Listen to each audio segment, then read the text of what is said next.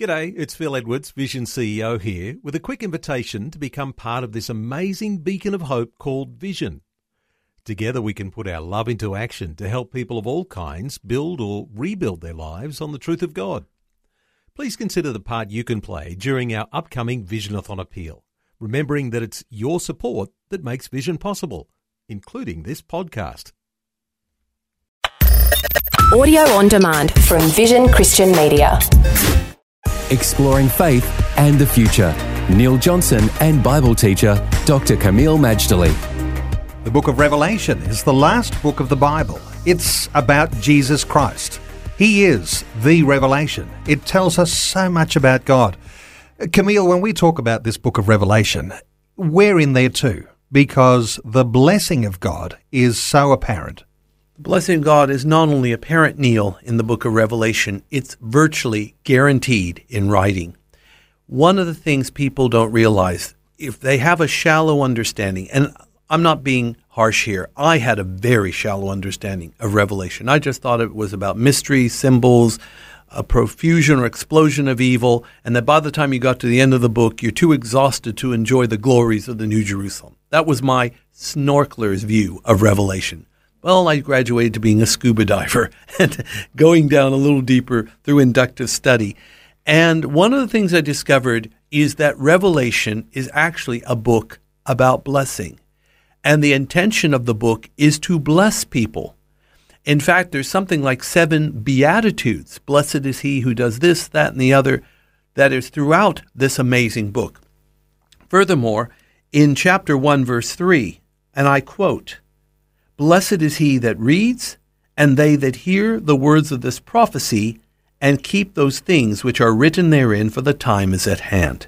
So it's talking about the person who reads and hears the words of the prophecy will be blessed. So Revelation really is about the blessing of God on the lives of people. To use an expression, there are goodies and baddies in the book of Revelation, and the end of the baddies is not a pleasant time.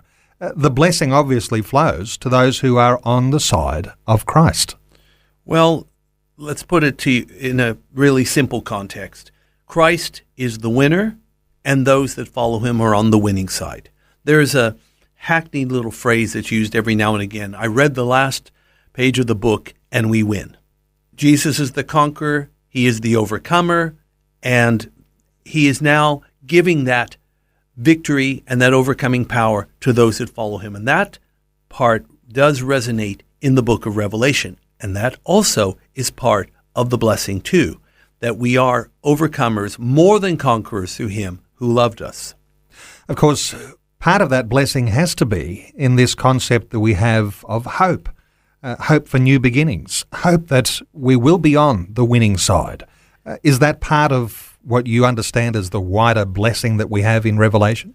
There are several aspects to the blessing of God in Revelation. We can't, of course, highlight them all here now in the time frame, but hope, of course, is very, very crucial here, because hope, in one sense, is faith in the future. People that have hope are people that know they have a future. When you read Revelation, you see you have not just a future in God, you have a glorious future in God. Hope, as Hebrews describes it, is an anchor for the soul, and it keeps us from being adrift and washed away. So yes, hope is very much a factor in the blessing of God in Revelation. Kameel, when you read the book of Revelation through the eyes of blessing, does it make a difference to the way you feel as you're reading about the unfolding nature of Revelation? Yes, I think it makes a big difference if you realize that the whole book, all 22 chapters, every verse, every word is written by divine design and for your edification. Then it will help you to stomach some of the more challenging parts of the book, whether it's mysteries or some of the more eerie scenes, like in chapters 9 about the locust riding the horses, or in chapter 13, the rise of Antichrist. All of that we need to read along with the inspiring parts, because God says he'll bless. In fact, if we add or subtract from the book, we're in big trouble with God. So we better not do either. Let's just read it as a whole, keep its integrity, because when it has the integrity, then it also has the blessing. Faith and the Future with Neil Johnson and Dr. Camille Majdali from Teach All Nations. For more from Dr. Majdali, including books and DVDs on prophecy, Bible commentaries, plus today's and other episodes of Faith and the Future, go to vision.org.au. Thanks for taking time to listen to this audio on demand from Vision Christian Media. To find out more about us, go to vision.org.au.